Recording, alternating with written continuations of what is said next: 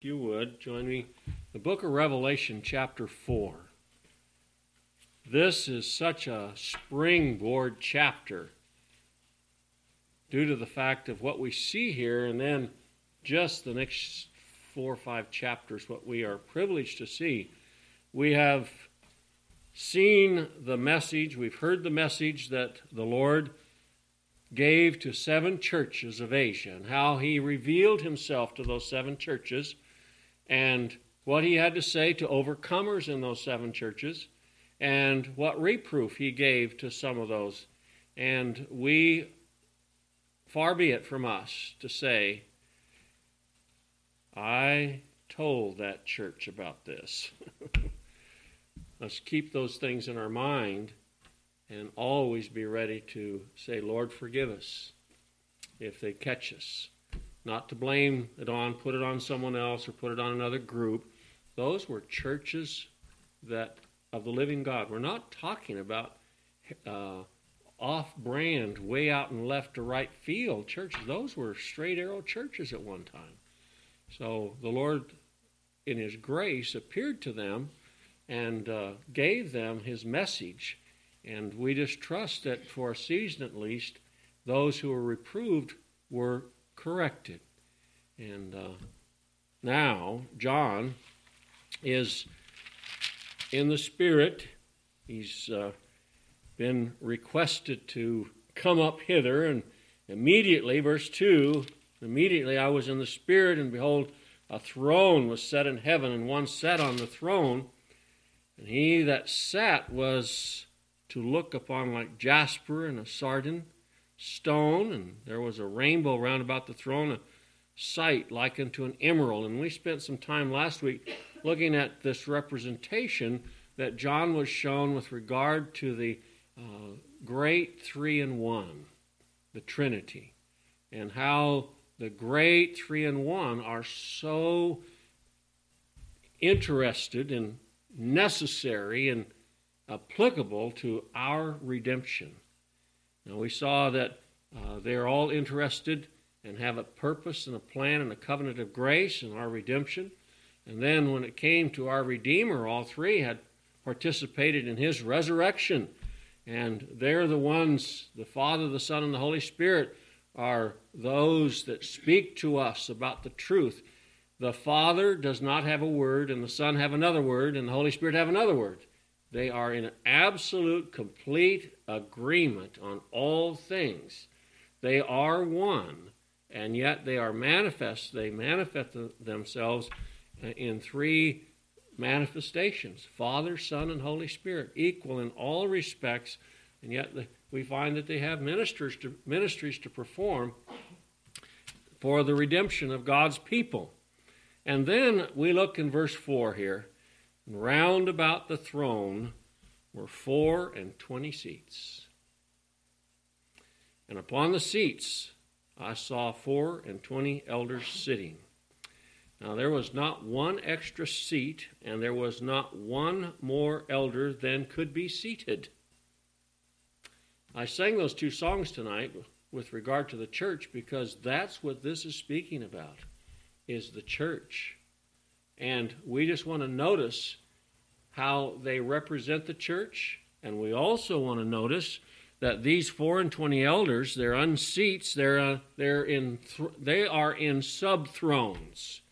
And we found out in the first chapter that he has made us both kings and priests of the Most High God. They are in thrones beneath the throne of God, and it tells us that they're doing something. They're sitting. Now they are expressing to us that their work is finished. Now it's not their work on earth is finished. Their work for salvation is finished. How? In redemption, in regeneration, in God supplying us with his great salvation, our work is over at that time. We too are sitting with Christ at the right hand of the Father. We are no longer active or activated to promote our position before God by doing something good. We rest in his righteousness. He prompts us to serve him, and he prompts us to work for him, But those do not add to nor take away from the position that we have in Christ.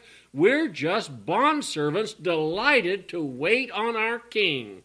And that's what we have here. These 24 elders representing the church, and we're going to look at that in just a moment. And they're sitting. And now notice, they're dressed. They're clothed in white raiment. They have the righteousness of Christ, nothing else, nothing less. The righteousness of Christ. They're clothed in His righteousness, and they're sitting before the throne, and that is the only way the church can be seated at the throne of God, is to be in the righteousness of Christ, and it's given to us just as an example was shared with us in the book of Genesis. When God clothed Adam, He clothed him, and Adam didn't do anything. He didn't participate. He received the clothing. Now, whether he raised his hands like we get our kids to do or not, I don't know, but God clothed him. And that's the way God clothes us, with His righteousness. We are mute. We stand still. We have nothing to do with the gathering of that great clothing that He gives us, but we are the recipients of it, and it covers us, and it covers us from head to foot, and that is Jesus Christ, our Savior, covering us from all the wrath of God. He paid the everlasting, eternal price on the cross, and God the Father, God the Son, and God the Holy Spirit poured out their wrath on God the Son while He was on the cross, that we would stand free. He became poor that we might become rich. Now we're clothed in that righteousness. It's the righteousness of Christ. It is Christ on us. And then it tells us here that they had on their heads crowns of gold. Now, as we look at this, we want to see that these 24 elders represent what we have here tonight. Saved people sitting in the presence of an almighty God. That's what we have here. They represent us. Glorious church. Glorious things of thee are spoken. Now, it's only glorious because the Savior is glorious. It's only glorious because the salvation is glorious. It's only glorious because the plan is glorious. It's only glorious because the covenant is glorious. It's only glorious because God the Father, God the Son, and God the Holy Spirit thought it out. Left to us, we know what we'd do with it. We'd sell it. But it's glorious because it's Christ given to us. Now let's look at this. In the old economy, the number 12 leads us to the 12 sons of Jacob. Now I'd like to go through several verses in the Old Testament and then go through several verses in the New Testament that share with us another 12, and then the book of Revelation just does the end for us. There's a city whose foundations and whose gates are named.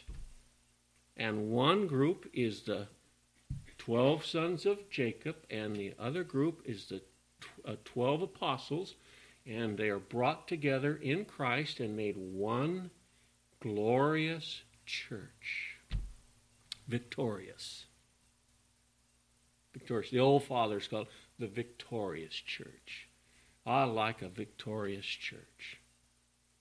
Successful in Christ. Now turn with me, if you would, over to the book of Genesis. The book of Genesis. God in His determinate plan, in His decrees, in His predestination, in His providence, He selected a pagan man by the name of Abraham out of Ur. And he had nothing going for him. It's been recorded, some 1,000 gods that they worshipped in Ur. I was watching a television program the other day, and they had some tablets. Supposedly, one of them was signed by Abraham. Now, boy, that writing on there looked like Greek to me. Some of the earliest writing there was on that tablet, but they said this is tablet that had something about Abraham. Now, Stephen had this to say about Abraham. When he was talking to a whole bunch of Pharisees, he says, the God of glory appeared unto our father Abraham. Now, it wasn't their pagan gods, but the God of glory appeared unto Abraham in Ur of the Chaldees. Brought him out. Now, we know his account. He had a son by a Gentile woman, and then he had a son by his Gentile wife. Because at that time, everybody was Gentiles. There was no Jewish nation at that time. And Sarah had a son by the name of Isaac.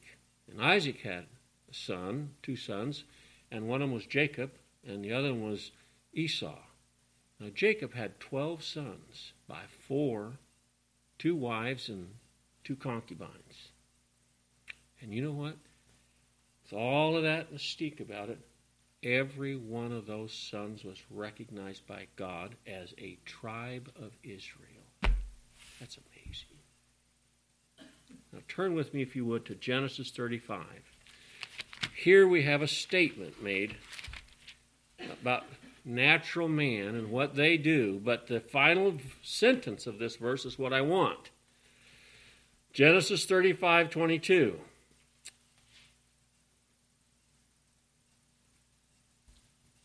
Genesis 35:22. The last sentence says, now the sons of Jacob were 12. It says in verse 22, and it came to pass when Israel dwelt in that land that Reuben went and lay with Bilhah, his father's concubine, and Israel heard of it. Now the sons of Jacob were 12. Now, we're going to see as we follow this through that you can look up the number 12 in the Old Testament. They had 12 spoons, they had 12 basins, they had 12 brazen oxen underneath that huge basin of water.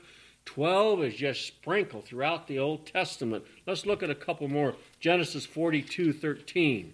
The number 12 just speaks volumes about these sons of Jacob, and then we're going to run into them as being the tribes of Israel. Genesis 42:13. Now, they may not have all known Christ. I don't know. Sometimes it's just hard to put them into the church, but they represented the church. It's hard to get everybody in the church in the Old Testament. It's impossible. But that Jewish nation, beginning with the 12 tribes of Israel, represented the church. They were pictures of the church. They were chosen. They were given all their needs and all their wants. They were led and directed by Almighty God. They represented the church. Now, there were people throughout that time that God appeared to with His Spirit and through the gospel, and they were regenerated, and they were saved, and they were sealed, and they're going to be with us in glory all through that period of time. How many? I don't know, because I still don't know how many on this side of the cross. We don't know. It's a mystery number. In fact, it's a number that no man can number. Just don't try to count it, because God has it in His hands. But the Old Testament, when we follow through, there's a shadow, a type, a picture of the church throughout the Old Testament, and it is summed up so often with this number 12 that has to do with the 12 tribes of Israel. In Genesis chapter 42, and there in verse 13, we read these words. It says, and they said, thy servant are 12 brethren, the sons of one man in the land of Canaan, and behold, the youngest is this day with our father, and one is not.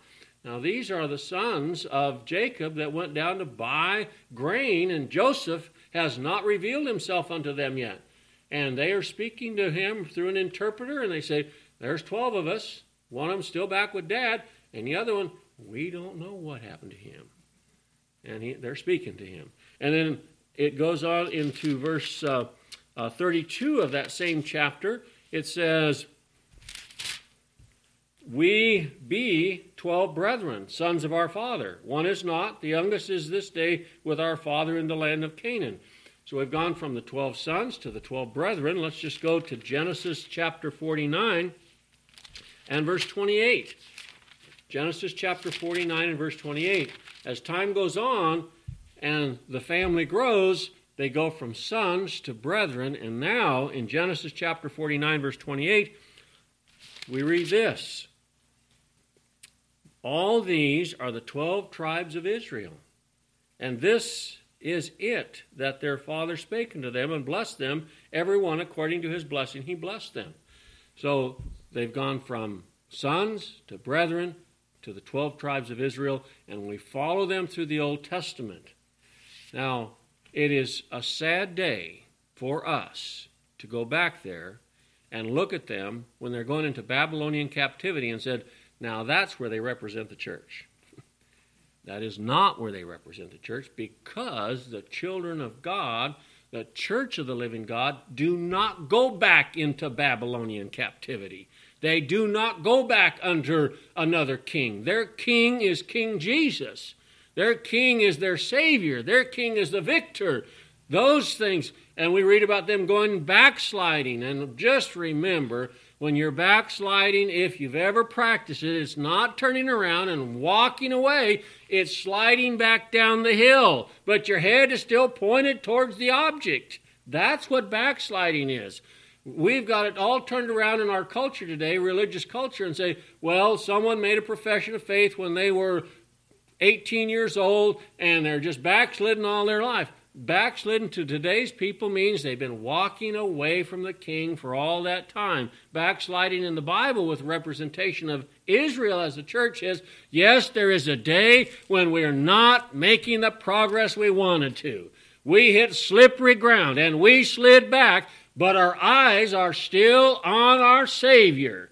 We haven't turned around. God prevents us from doing that. I love to watch those old westerns when the guy's going up the hill and he's got the horse by the reins and the horse is trying to go one way or the other and the guy holds him, keeps him coming. You know, God has reins on his people. He has hooks in their jaws. He's ready and able and always willing to prevent us from removing ourselves from his presence. And now if he didn't do that, we would. But he won't let us do that. And thank God. That's a victorious church. He is victorious, and we're victorious in him. And the children of Israel, we never want to overplay them as pictures of the church, because they wandered around and dropped like flies for 38 years. But that next generation that came on, now that's a beautiful picture. The second group, the second birth, they went in under Joshua and not under Moses. They went under grace and not under law. They entered into the promised land with grace and not by the law. Moses couldn't go in. Now, it was a sad day for him, but I believe on the Mount of Transfiguration, he understood what this is all about. I couldn't go in. The picture would be bad. Joshua had to take them in, and he did. And Joshua is the Old Testament name for Jesus in the New Testament.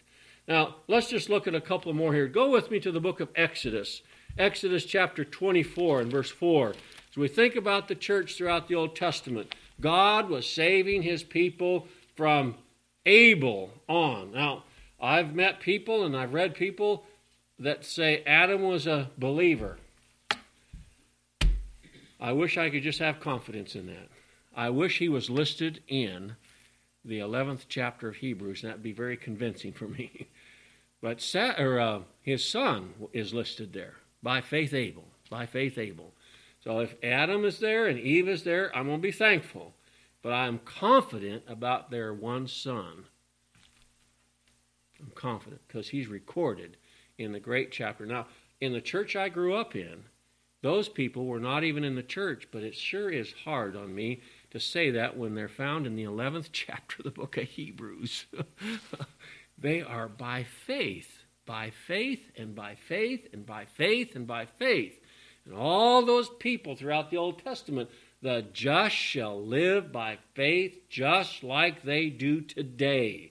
Now, here in the book of Exodus, chapter 24, as we think about those 24 elders, as they represent the completed body of Christ, the 24 elders that are the whole gospel church, 12 and 12, Old Testament, New Testament, combined, the one body in Christ Jesus, Jews and Gentiles, male and female, bond and free. All of the comparisons that are used throughout the Old Testament as well as the New Testament, they're on equal ground.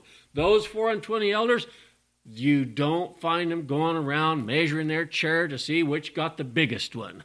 They're equal thrones because we're all equal in Christ.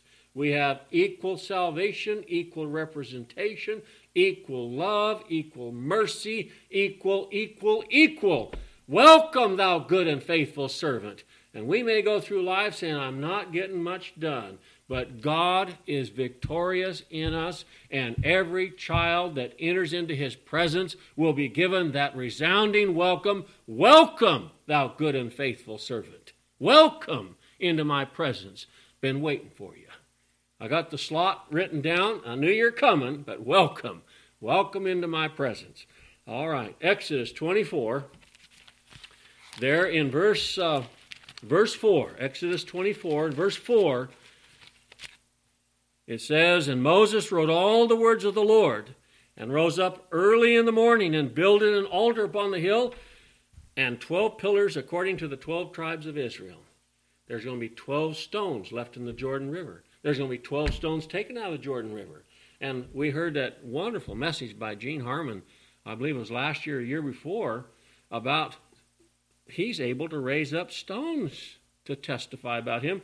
And right there was a pile of stones that was a reminder to Israel that Israel crossed over the Jordan River dry shod under Joshua as their leader. 12. They had 12 golden spoons. They had 12, representing the church in the Old Testament, the glory of the church, the might of the church, the power of the church, the Savior of the church, the keeper of the church, judge of the church, the Lord Jesus. Time and time again, this issue keeps coming up about the Lord and His church in the Old Testament. Finally, if you turn with me to Joshua chapter 4, verse 2, there's many verses that have to do with the subject in the Old Testament with the 12 tribes of Israel representing God's people in the Old Testament. Now, Paul helps us with this whole thing in the book of Romans. He says, please remember, not all Israel is of Israel. And he shares with us that Israel is not on the outside. It's not the miters, it's not the phylacteries, it's not the hats, it's not the curls on the side. That's not Israel. True Israel is on the inside. Child, seed of Abraham, spiritual seed of Abraham, the stars of heaven, not the sands of the sea, the stars of heaven. Now, Joshua chapter 4, verse 2, 3, and 4, we have this account. Joshua chapter 4, verse 2, Take you 12 men out of the people, out of every tribe of man, and command you them, saying, Take you hence out of the midst of Jordan, out of the place where the priest's feet stood firm, 12 stones. And ye shall carry them over with you, and leave them in the lodging place where ye will lodge this night. Then Joshua called the 12 men whom he had prepared of the children of Israel out of every tribe a man, representing the church. Now, when you get over into the book of Leviticus, and I didn't go there tonight, but you find that in the book of Leviticus, that high priest is going to have those wonderful, beautiful stones on a breastplate. The name of every tribe is put on one of them. Upon the shoulders, name of every tribe put on there, representing. As the high priest went into the Holy of Holies, he is representing spiritual Israel. Now, he does it in a type. He does it in a picture. He does it in a shadow. He goes in there for this group of people out here. But he is going in picture as Christ did. He entered into the Holy of Holies having obtained eternal redemption for us. There's the picture. The reality is Christ entering into the holy place, having obtained eternal redemption for us. Now, turn with me, if you would, to the book of Matthew chapter 10. We get to the New Testament. The Lord Jesus Christ does what, in some respects, what happened in the Old Testament. He chooses, out of his own decrees, purpose, predestination, covenant of grace, he chooses 12 apostles. 12 specially trained individuals, specially with him. They go with him. They see him. They hear him. He instructs them more than he did any other group.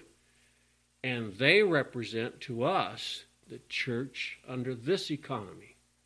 Now, they're saved by the same grace as they were in the Old Testament, saved by the same regeneration as they were in the Old Testament. No one was ever saved by the keeping of the law. The blood of bulls and goats could not take away sin. And remember, during the lives of most of these apostles, the temple service was still going on, but the Lamb of God, who takes away the sin of the world, was right in and among them. And Peter was used as a representative to represent, even as those 24 elders did, Peter was a representative of everyone here that knows Christ when he said, "Thou art the Christ, the Son of the living God." And when Jesus said, "Flesh and blood did not reveal this unto you, but my Father which is in heaven," we get to hear the same thing in our ears. I didn't get this out of a book, and I didn't get this on my own. It came down from heaven, and a special grace that God extends to us through his covenant of grace when he opened up my heart, when he raised me from the dead, when he regenerated me, when he gave me the new birth. He made me to know Christ. And flesh and blood did not reveal this unto me, but my Father which is in heaven. Now, it's a miracle when he opens up our brain to see it. He opens up our mind to hear it. It's a miracle. He quickens us. He makes a part of us that was absolutely dead in trespasses and sin alive and willing and wanting to hear the glorious gospel of God's free grace in Christ Jesus. And we just say, hallelujah. And as we've heard several times in the Sunday school lesson, the Bible class, once you've heard it, you can never go back to that brush pile. I never want to be in a place where I, like the cow that's just hungry, going out there and eating thistles and have to roll those thistles out of your mouth. It's not worth it. Why not just go where there's green grass? And that's what we're promised in the 23rd Psalm. Just go where there's green grass, because that's where he's going to take us. All right, here, Matthew chapter 20 and verse, 10, chapter 10, verses 1 and 2. And when he had called unto him his disciples, he gave them power against unclean spirits, to cast them out and to heal all manner of sickness and all manner of diseases. Now the names of the 12 apostles are these. Now, can we find the names of the 12 tribes of Israel? Absolutely. Can we find the names of the 12 apostles? Absolutely. They're listed right here. Here's the Simon, who is called Peter, and oftentimes we find Peter is answering questions. And also, he's asked questions. He's sometimes our representative. And sometimes he says things like we say. We should build 3 tabernacles here. And God spoke. Now that's grace. Grace. No, we don't want to build 3 tabernacles here. We want to hear what the Father said. This is my beloved Son, hear ye him. Don't build 3 tabernacles. Hallelujah. We're sitting down. We don't want to build anything. The building has been made. The building has been built. Now here it is, the list of the 12 apostles. And this list goes on. There's many times in the New Testament, part or parcel of them are listed. Now, there is one passage of Scripture, Acts chapter 6 and verse 2. Acts chapter 6 and verse 2. Now, we have a time when Judas Iscariot, who was This is a verse of Scripture about Judas. The Son of Man goeth as it was determined. Now that takes us before the creation of heaven and earth, takes us before the creation of man, takes us back to the covenant of grace. And in that covenant of grace, it was determined that this man Judas would betray the Savior. It was in the plan. Jesus was not caught off guard. It was in the plan. It was in the plan that it go that way. Yet Jesus said it would be, the Son of Man goeth as it was determined, but woe unto him by whom he is betrayed. And another place he said, it'd be better if he wasn't born. Now, everlasting torment, because he never knew Christ. Jesus said, I know one of you is a devil. And he knew who it was. He did. So he is used in this capacity to betray the Lord Jesus Christ to a group of Pharisees that couldn't pick him out. Now, there is a verse of Scripture in the Old Testament in the Psalms that Peter said, we got to take care of some business. One of us betrayed him, and we need someone to take his place. Now, I've read where Paul was the one that took his place, but that's not what happened in Scripture, and Paul is never called one of the 12. He was an apostle to the Gentiles. That's what he says. But notice, in the first part of Acts, it talks about that, and then in Acts chapter 6 and verse 2, we don't have this new apostle listed, but we have him numbered. And I want to be in that number. All right? Acts chapter 6 and verse 2, he is numbered. Matthias is numbered. He was selected by God to fulfill a position that Judas, and over there in the Psalms, Peter, led by the Holy Spirit, brought it up, and they took care of it. It says, Acts chapter 6 and verse 2, then the 12 called a multitude of disciples unto them and said, it is not reason that we should leave the word of God and serve tables. So he is here by number, maybe not by name. Now this number continues through the Word of God. Turn with me, if you would, to James chapter 1. This is an interesting verse of Scripture. James chapter 1. Here we have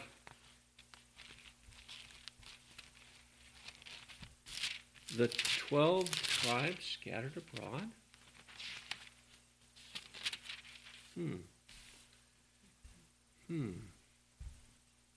Double meaning. Now, they may have been Jews, but he's writing to believers. They may have been 12 tribes. It says here, James, a servant of God, and the Lord Jesus Christ, to the 12 tribes which are scattered abroad, greeting. Now, they had been a lot of turmoil in Jerusalem. There had been a lot of persecution in Jerusalem, and a lot of people left. And this letter is written to them. God is so gracious to take care of his people, even in the hinterlands, to the 12 tribes scattered abroad.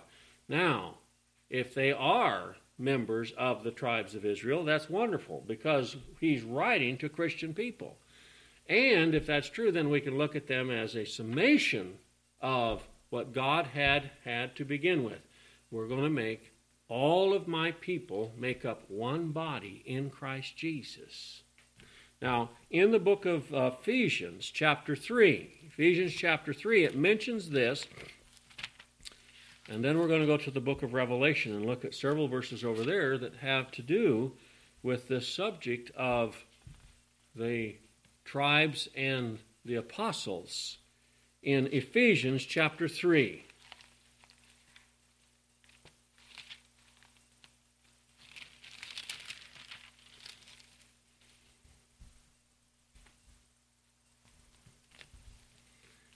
Ephesians chapter 3 and verse 14, for this cause I bow my knees unto the Father of our Lord Jesus Christ, of whom the whole family in heaven and earth is named.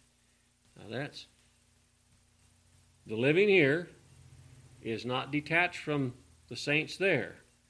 That song we sing, they may see more bliss, but we're just as assured of it here as they are there. Now the whole family in heaven and earth is named. that he would grant you, according to the riches of his glory, to be strengthened with might by his Spirit in the inner man, that Christ may dwell in your hearts by faith, and that ye might be rooted and grounded in love, may be able to comprehend with all saints what is the breadth and length and depth and height, and to know the love of Christ which passeth knowledge, that ye might be filled with all the fullness of God, a family in heaven and in earth. We have brothers and sisters that have gone on before us. Some of them hundreds of years, thousands of years before us. But we're still brothers and sisters. We made this statement before. I like it. I read it somewhere. There's no aunts and uncles. There's no grandparents. It's all brothers and sisters, bought by the same blood and bore by the same parents. How glorious it is to be in the church of the living God, dressed in his righteousness and sitting at the right hand of the Father in Christ Jesus. Now turn with me, if you would, to the book of Revelation chapter 21. Revelation chapter 21. We find that it is spoken of here in the book of Revelation. Those 24 elders are broken apart, if you might, and shares with us what they are. Verse 12 of the 21st chapter of the book of Revelation. Revelation chapter 21, verse 12, speaking about this great city. Verse 10, let's back up. He carried me away in the Spirit to a great and high mountain and showed me that great city, holy Jerusalem. Can you imagine a man that's in it looking about it? John is in it. He's part of. And stepping back and getting to see it from the outside. And it's just figurative language. Holy Jerusalem. Great city. Great city.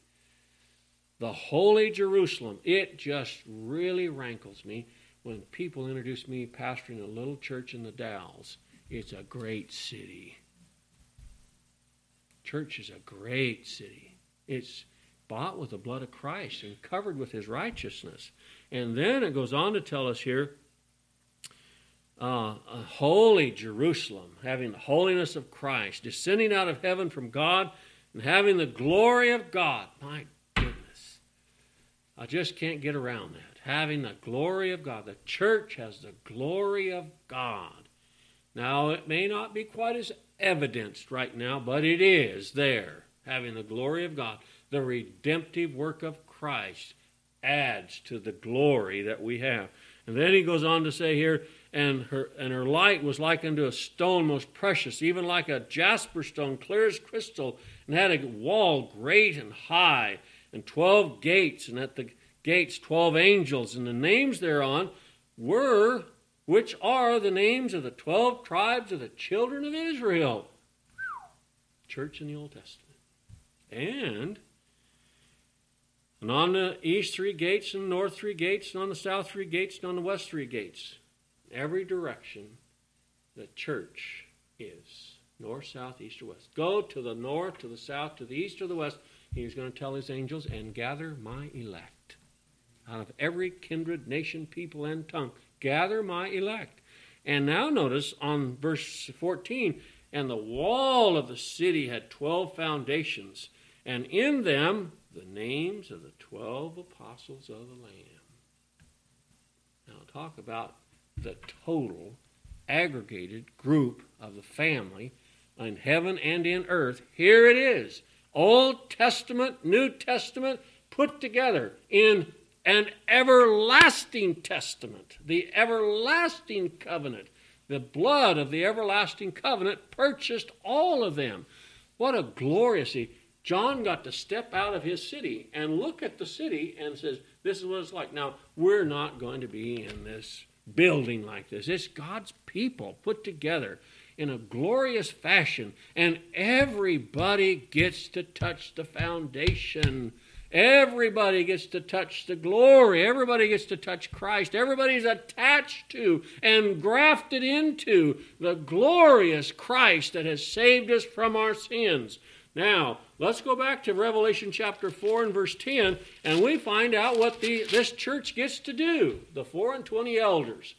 They have a job, but it's not tiring.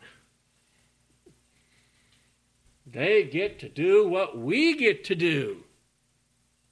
And they're just demonstrating that. They're sitting, every chair's filled, every chair's around the throne. They're just miniature thrones around the throne.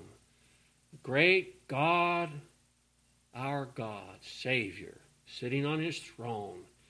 And then around his throne is the church stationed, represented by 24 chairs, thrones.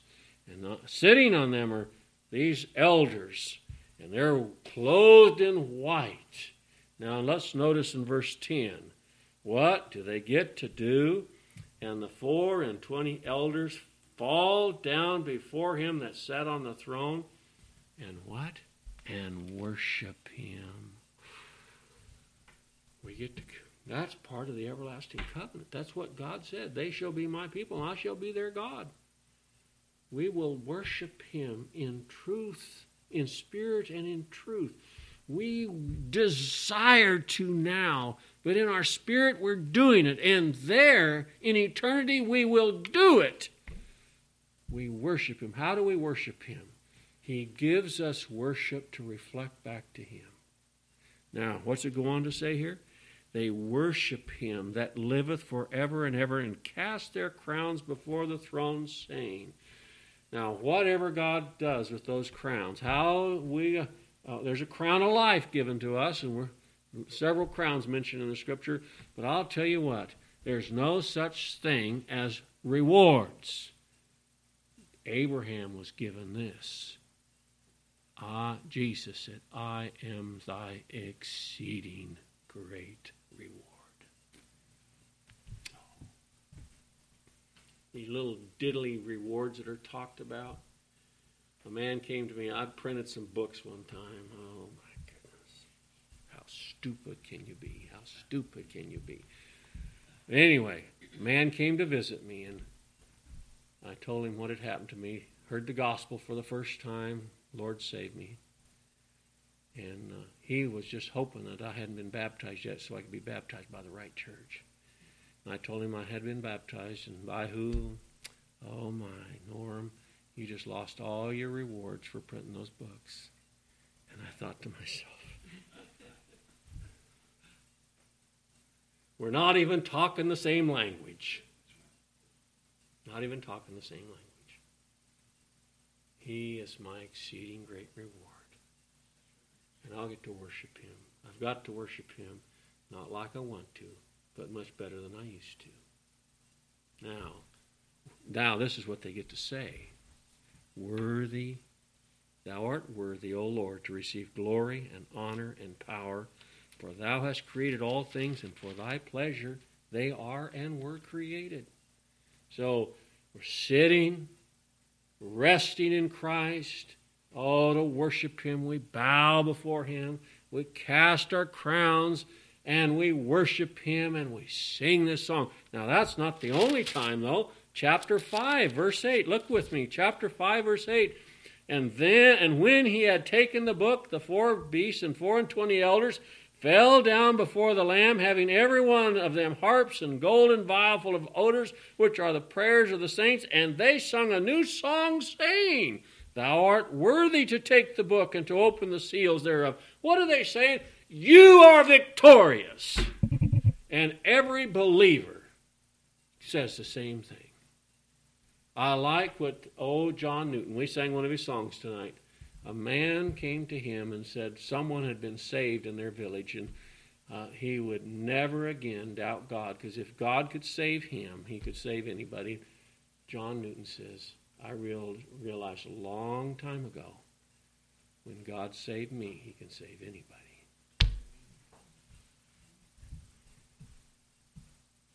Yeah. So they say, sung a new song, saying, Thou art worthy to take the book and to open the seals thereof.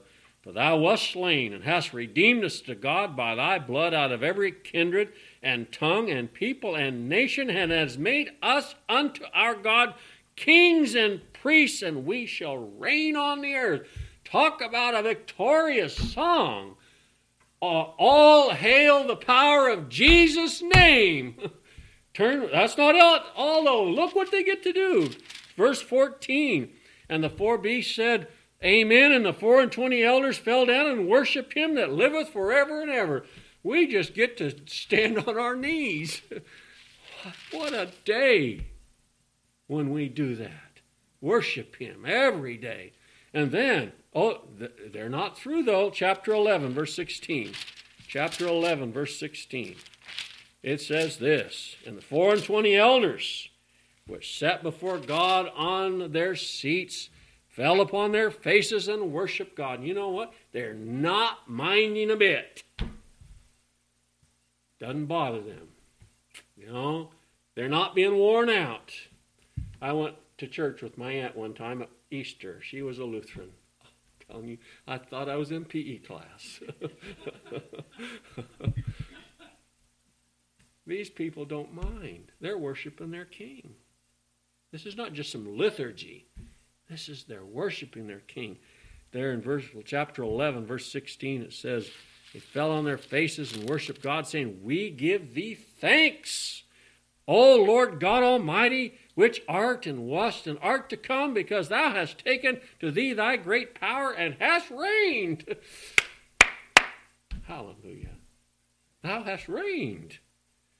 And the nations were angry, and thy wrath is come, and the time of the dead, and they shall be judged, and that thou shouldest give reward unto thy servants the prophets, and to the saints, and to them that fear thy name, small and great, and shouldest destroy them which destroy the earth.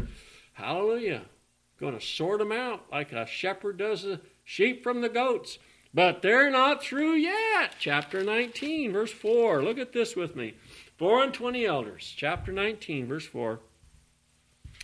The 24 elders and the 4 living creatures fell down and worshiped God that sat on the throne, saying, Amen. Hallelujah. Unspeakable words. The voice came out of the throne, saying, Praise our God, all ye his servants, and ye that fear him, both small and great. And so, as John was privileged to view this host, he got to see himself represented. 24 elders sitting on their thrones in robes of righteousness, white linen.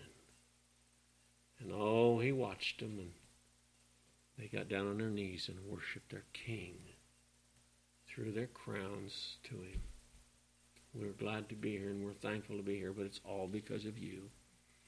And then, let's have another opportunity. Second verse.